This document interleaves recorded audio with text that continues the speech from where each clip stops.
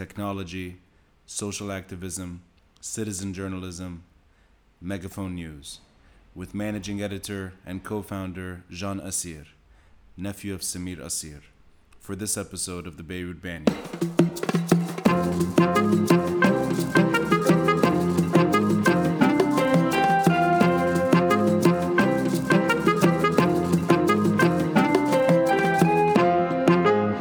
2015, us as organized groups from civil society, youth groups, leftist groups, feminist groups, were much more visible and had a much more prominent role in also steering in a certain way the demonstrations on the ground. Mm-hmm. Today, I'm not going to say we're irrelevant, but we're close to that in the sense that nobody's waiting for anybody to give them any sort of direction.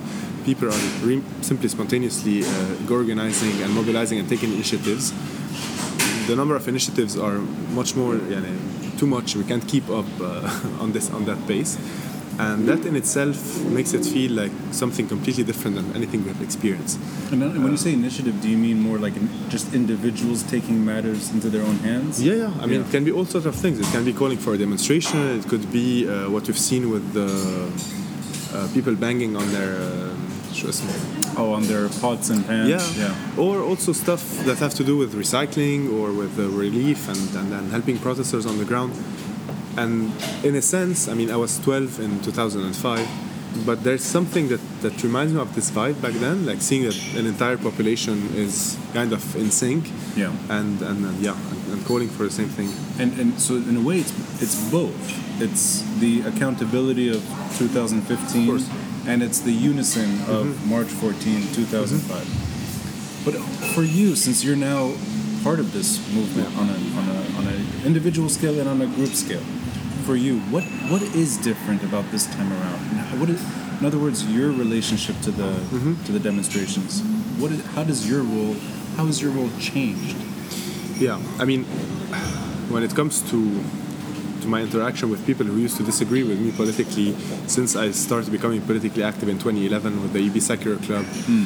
Back then, like the mere fact of being part of a secular club was a source of mockery and this is not political, right? Yeah. This is outside the sphere of political. This is very cute, rights-based kind of approach to things, and it will not lead anywhere. Mm-hmm. And it just took us, 8 years to get to the point where our narrative is the mainstream narrative.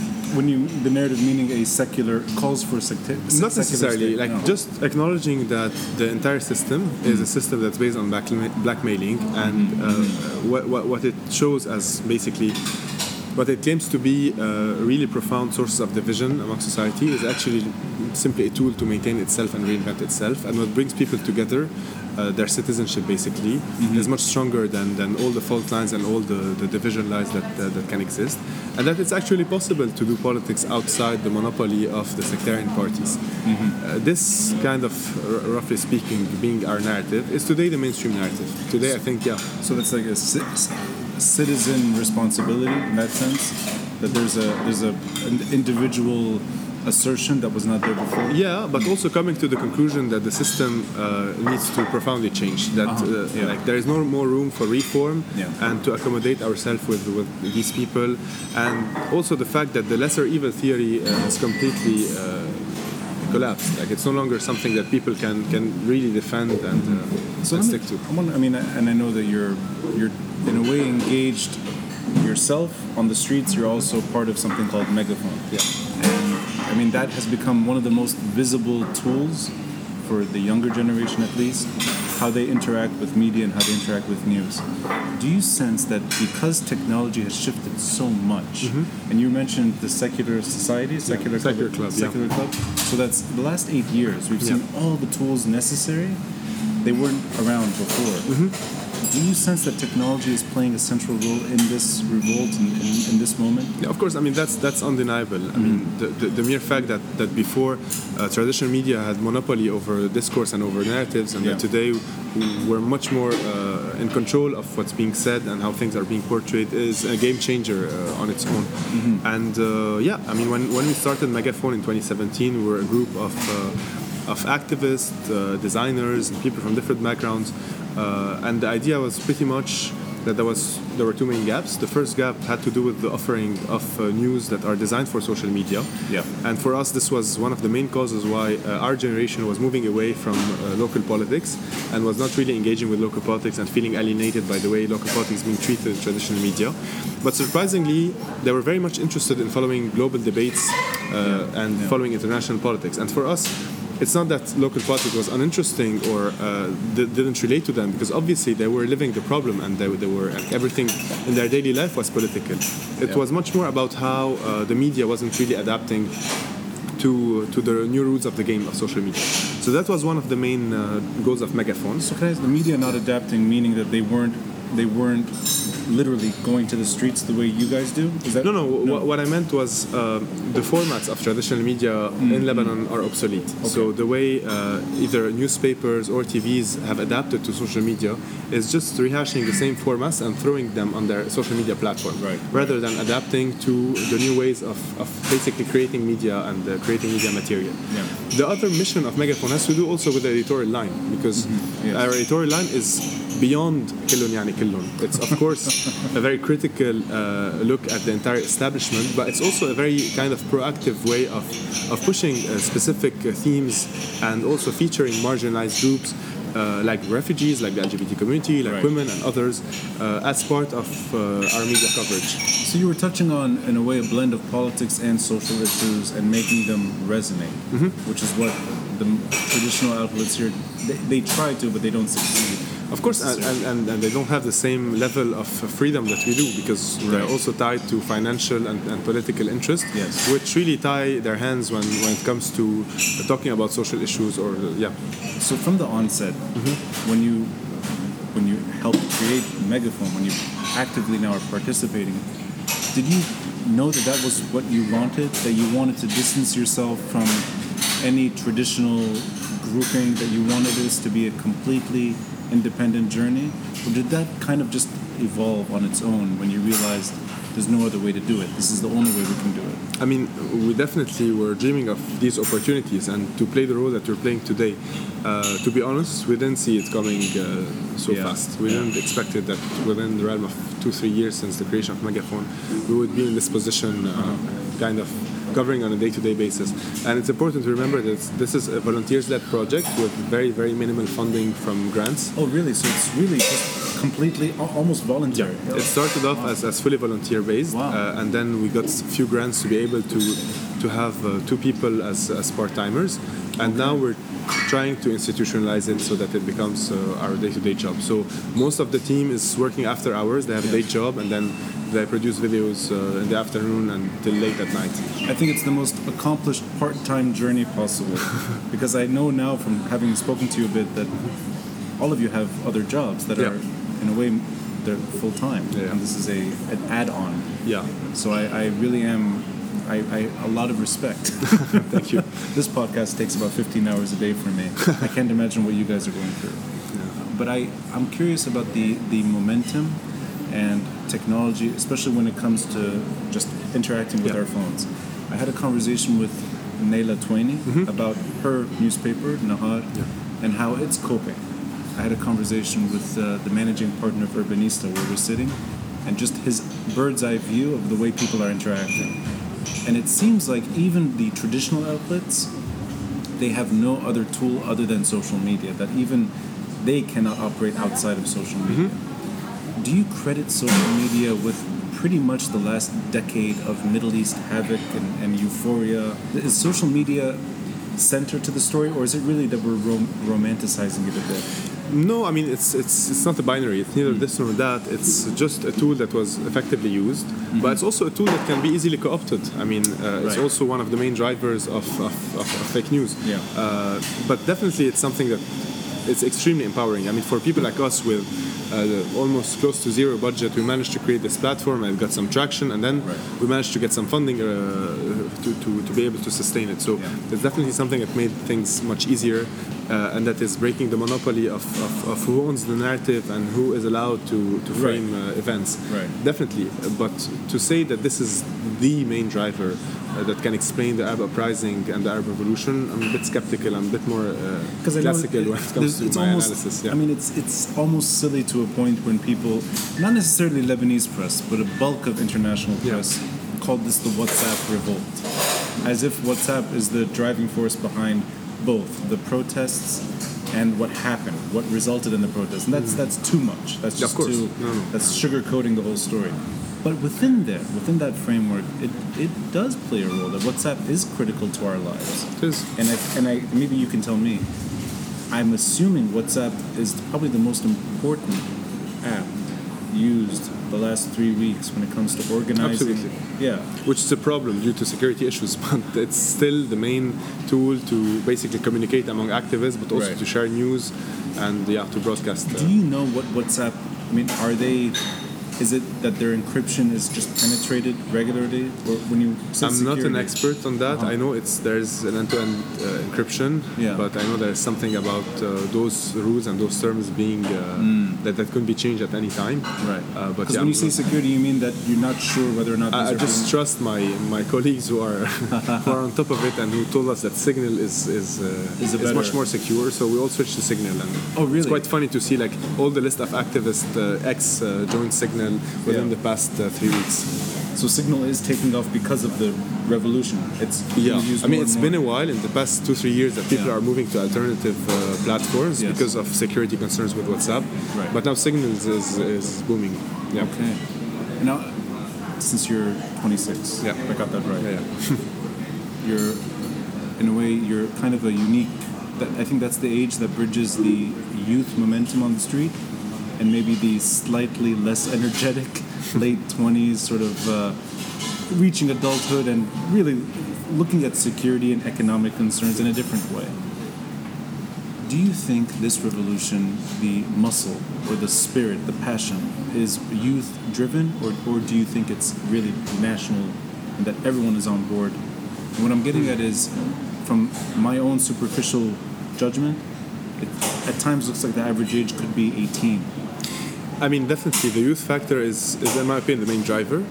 I wouldn't say, I mean, I'm a bit uncomfortable with the generational kind of conversation, although it's undeniable that a big chunk of the older generation is much more attached to kind of the status quo and to stability and to these themes, and they're much more free from these burdens in a sense. So it's much harder to blackmail the young generation and to tell them that if you continue this way, there's a risk of civil war or there's a risk of economic collapse. This is not something that can work with our generation. We've liberated ourselves from these blackmailing tools that have been basically defining our lives since the 90s. I mean, since the 90s, every time we have any kind of emancipatory kind of demands, we're always confronted with these red lines. It's not the right time, and there are priorities. And if generation is not if generation is not the right way to look at it, is it that the older age groups that we see on the streets, are they still, in your opinion, comfortable with the power sharing structure Lebanon has had for most of its history? I mean, actually, for all of its independent history, but a lot of its Ottoman and French history.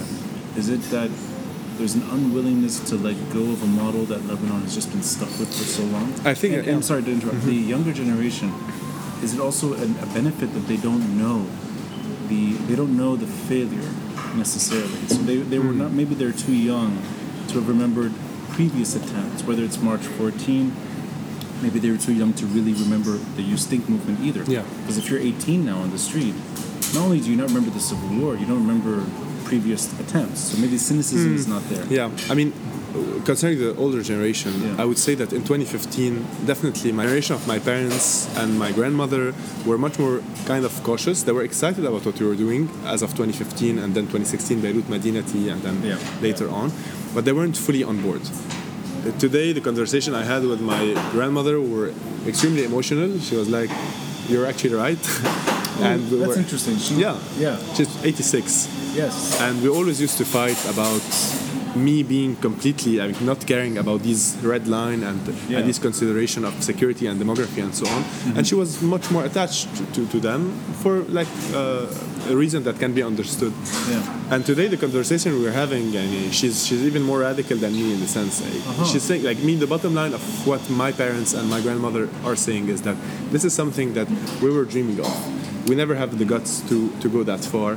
we were also being blackmailed by the experience that we lived, by the risk of the civil war, risk of an economic collapse, because this is so vivid in our memory that any time we were hoping for something more ambitious than mere reforms, there was something that was holding us back. So today, I don't want to be too optimistic, but I think that this generation is also starting to shift, the older generation. And when it comes to the newer generation, it's not that they're cynical or they're oblivious or they're not aware of their history. It's just that, I mean, this has been the main framework that has prevented them from being political since they were born. I mean, anytime we were trying to express or articulate political demands that have to do with our rights, that have to do with ranging from women's rights to freedom of expression to other issues, we were always confronted with this narrative that this is not the right time and this is not something that can be possible, and there is like specific rules of the game in Lebanon that you need to respect. You know, it's for me, it's so unusual where the older generation is encouraging the younger generation to protest. Because usually there's a lot of skepticism. Don't risk your life. Don't do something stupid. Politics is not for us. Yeah, it's dirty. It's crooked. This time around, it almost seemed. I mean, and your grandmother's a perfect example. She's embracing and encouraging and wanting. So, I want to ask you just the trajectory of what's happening now. It's now the 4th week of the protests. And the Prime Minister resigned 3 weeks ago, or maybe even a little more. From I don't want to be too hard on anyone here, whether it's the protesters or the people wanting change. But do you think that because it's taking time, that this may just naturally die down? And I ask you not in terms of whether or not people want it to die down, but the simple fact is that the Lebanese economy is frozen. People are not protesting nearly as much as they were 2 weeks ago. I mean, do you think this may actually just naturally fizzle out so long as the upper echelons don't move? They don't, because we're waiting. I mean, it's very hard to speculate, but my conviction is that this energy will not disappear anytime soon. There is something that can be undone. Basically, irrespective of the other factor that could be on the table, like an economic collapse or other stuff, we've seen that people have the capacity to reinvent themselves and reinvent the way they protest. So it's true that in the past 2 weeks, maybe demonstrations were less less numerous than the weeks before, but we've seen other forms of protest. We've seen other forms of protest that are extremely also creative and that are also very powerful that happened. And then the switch from blocking roads to basically protesting in front of state institutions and in front of banks. And this is something that shows that people have the ability to adapt. And at the right time, I'm pretty sure that the same number of people will demonstrate in the street. And it's totally fine for this to be... You see that there is a chance for it to up of course. the numbers to come back. I mean, we've seen it anyway. We've seen that there was a week where demonstrations were a bit more quiet, and then on a Sunday, after the demonstration of our own supporters in Mabda, we've seen a huge number of people demonstrating in Martyr Squares on Sunday. So it fluctuates, and it's totally normal. And let's also remember that we're talking about unorganized groups. We're not talking about political parties who have their techniques to sustain momentum on the ground and to also make sure that their people are not very tired and are not drained. It's just citizens that have been on the streets for 4 weeks without any kind of structured support. So it's totally normal for this to fluctuate. But I'm not afraid that it will disappear anytime soon.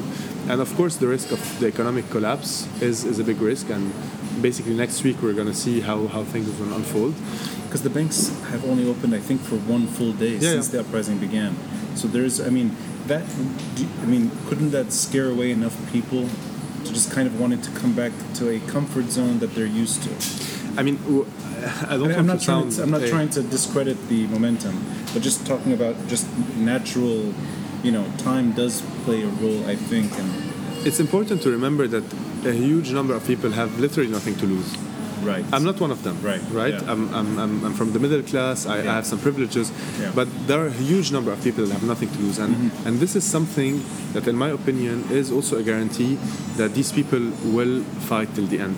and all of us will fight it. And I'm not trying to kind of distinguish between different group of protesters, but there's something that is so profound that was broken in a sense, and that. So in a way, because the country is so broke, it allows for more time to maneuver. That people don't have enough. People literally have nothing to lose. Yeah. Therefore, they're going to put all their energy into something like this. Yeah. You know, it's an odd situation where Lebanon is so broke that's the passion goes not to. I mean, in a way, it's not to the economy; it's to politics, and that's a very special moment where citizenry is more important than quick earnings.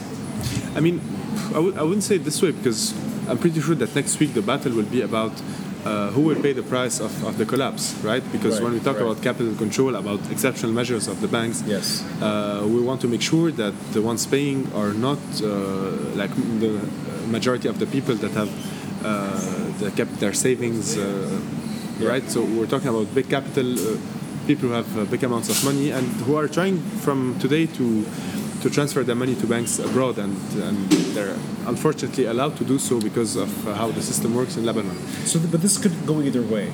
It could cause more people to go to the street. It could also scare people away.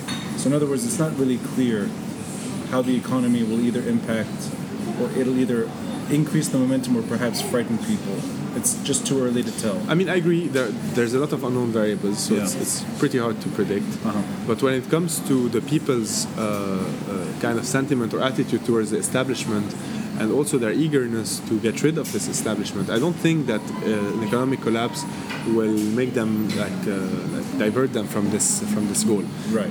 It might affect their ability to mobilize on the ground, and it might shift their priority for a short period of time because they will be kind of seeking more urgent things in their life. Yeah. But when it comes to their political attitudes and their eagerness to seek change, I don't think that's something that's going to impact them.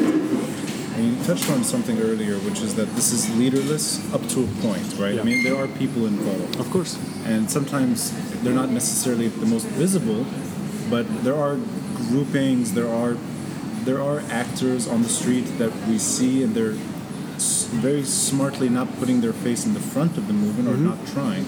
A few people did kind of flirt with it, and they kind of fizzled away. Yeah. So in a way, they're being filtered out. But I want to take us back to almost 15 years ago, which is February, March 2005. Yeah. A man I deeply admire, and your uncle, Samir Asir. He wasn't a leader per se, but he was a voice, and he was a serious voice, an eloquent voice, a journalist that became, in a sense, a politician, a historian, a man with a lot of decency and dignity and foresight. I remember being persuaded to keep going back to the street because of him. And I love the quote that he left us with, عودوا للشارع أيها الرفاق تعودوا إلى الوضوح. Now that quote meant something. I mean, it still means something today, obviously, but it meant something then because that was the first time since the end of the Civil War that people had a rallying call.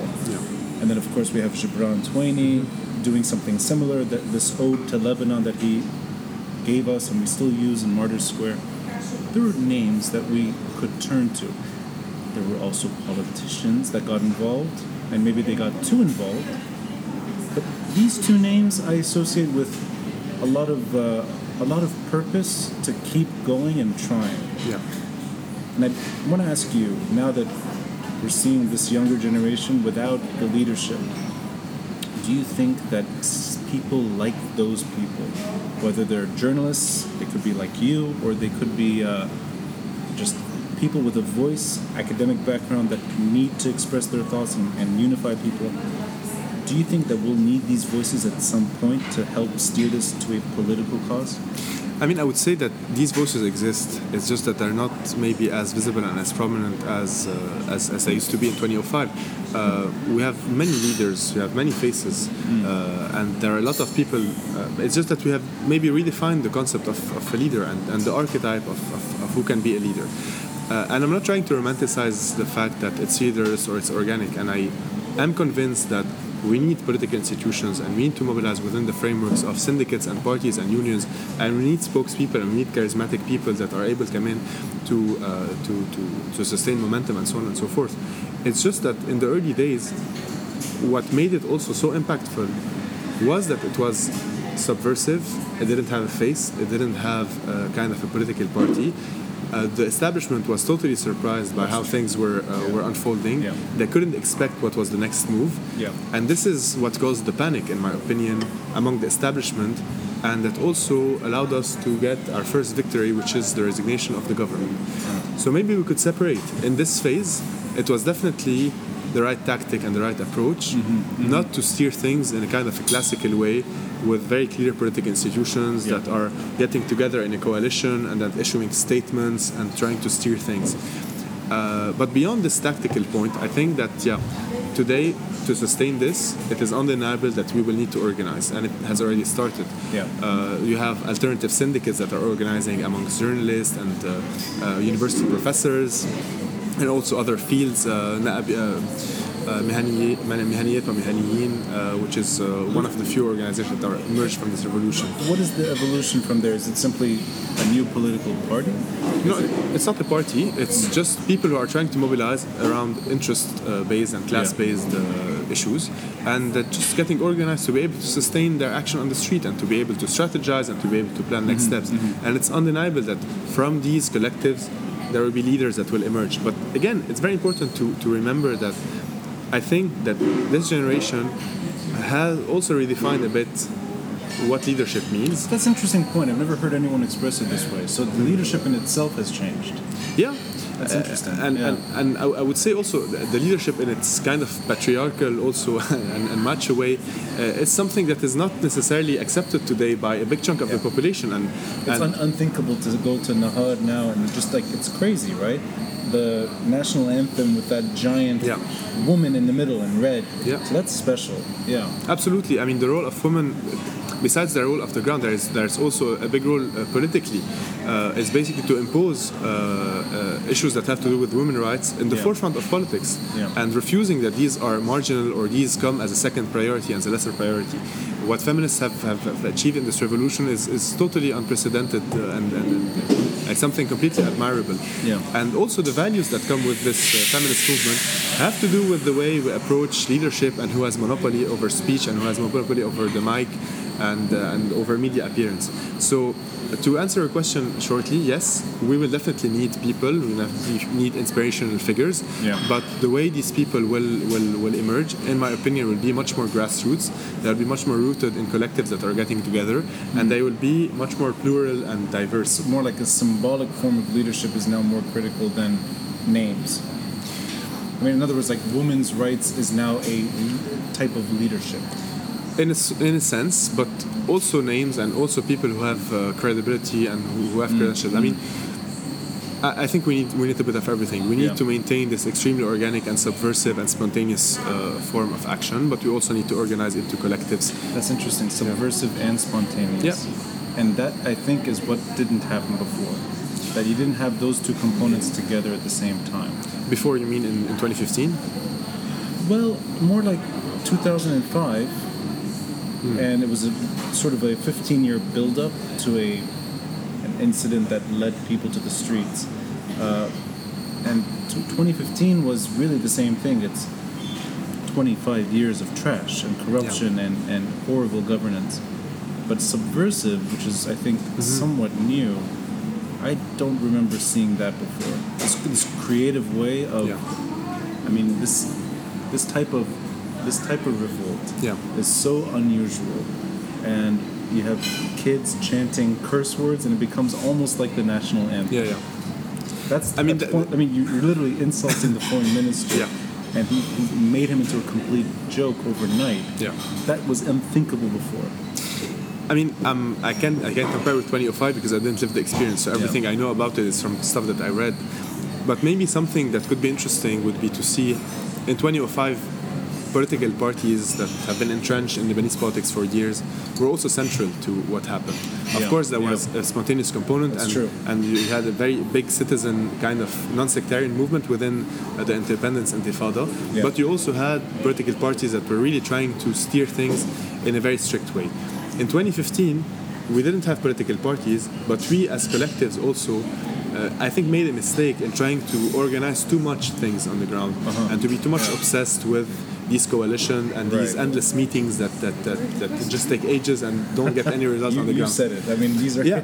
And then today we've seen that like people have completely took control over the pace of things, and it's just about us trying to support and to help as much as we can in the backstage sustain this and not put ourselves in any way in the front. And this is what allows for creativity and subversion, because nobody's telling anybody don't do that or do this. People feel completely owning the moment and being able to self-express the way they see fit.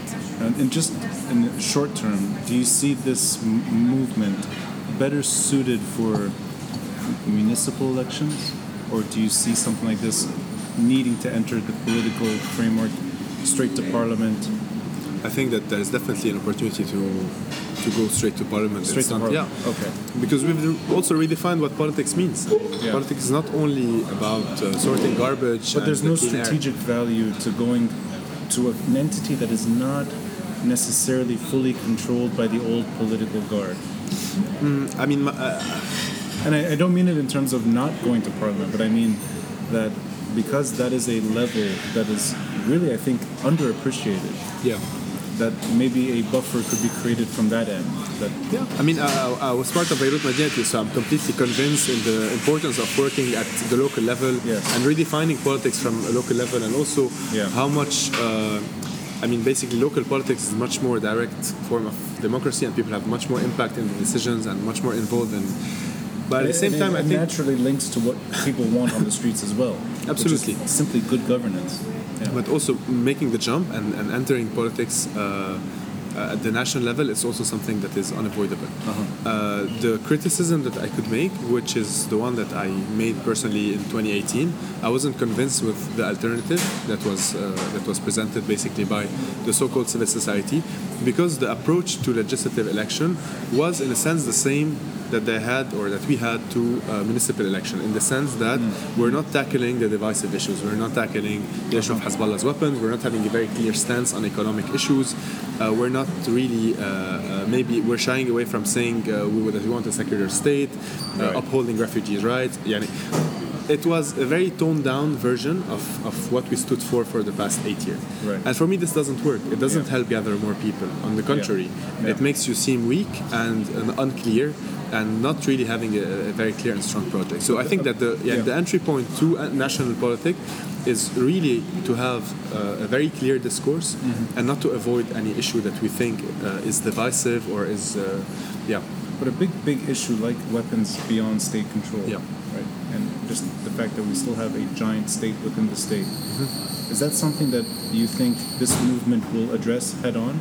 Or do you think, because we both know that other people have tried to address that concern, they've either been exiled or eliminated? Of course. So do you think that within this movement, that huge issue that has been largely left out of the discussion, largely, do you think that can be addressed as well?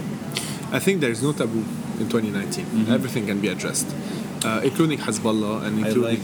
I like that optimism. Yeah. I mean, it's more than optimism. I mean, we're seeing it. We're seeing it happen, right? Like people. I like that clarity. Yeah. Maybe I'm too old. What I could say about Hezbollah is that definitely the approach that is coming from a sectarian mentality is completely useless, and this is not something that can hinder Hezbollah in any way.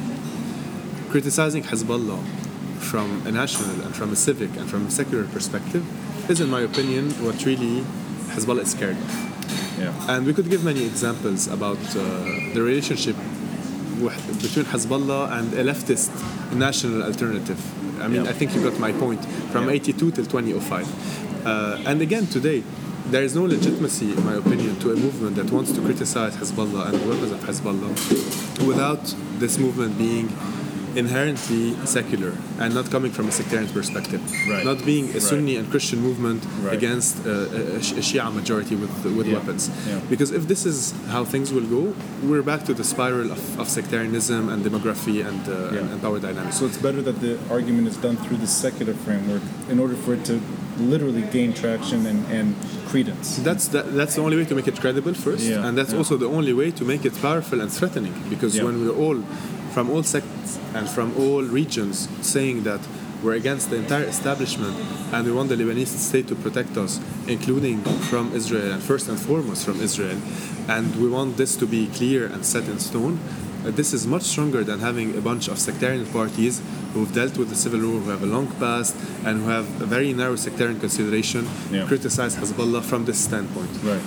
Aside from images of Tripoli and Nabati and the whole country in unison, which I think a lot of people will remember years from now, personally, I was very happy when I saw Martyrs Square come to life. Yeah. And I'm going to be very personal here, where the tombs next to Hariris, my father is buried there. I was so happy to see people there. I've been going there for so long and it's been deserted. Usually, I'm the only person there. Looking around, there's just no one but me. Cold silence. It almost feels like a loss, that it's over. This was a failed attempt at fixing the country. The last few weeks, people using that space, people joyous, people holding the flag with pride. Yeah. I end the tour at Samir Asir Garden, and I like to bring him to life whenever I can. And I wanted to ask you, do you think Samir Asir would be happy with the way we're conducting ourselves today? Is he smiling from above, knowing that not just his relatives, but his friends and his comrades, whether it's Ziad Majid, who made an occasion by coming back, or Absolutely. do you think that they are proud of what we're doing? I mean, when I see Lies Khoura and Ziad Majid and their optimism, and also what Lies wrote about Samir, Yeah. I think that's the answer. And my relationship with my uncle is that of a nephew and an uncle. I of course look up to him as a figure and as a model, but I've discovered him politically, unfortunately, in like his last few days and after his assassination. Yeah. And this is when I started to discover his real role. Before that, he was Just he was my uncle. Yeah. We were pretty close, yeah. So, but of course, I mean, for me, what Samir stood for in 2005 is something that we are doing today, and we are repeating. And So we are literally using that quote to our advantage. yeah, absolutely. I don't want to speculate, but I'm pretty sure that he wasn't very happy with how the independence intifada ended and how events basically followed. And there's an article that talks about that, which is الانتفاضة في الانتفاضة. So in my opinion, I mean, what we're doing is completing the kind of the bayan al-hilm in a sense, which is to see finally a free, democratic, secular state that has social justice where people are enjoying their rights. And that's definitely a legacy that we're continuing today. On that note, it's a privilege to meet you. I know it's the first time we meet. I'm glad this is our first conversation. We can talk about more mundane things the next time we see each Absolutely. other. So thank you. Thank you.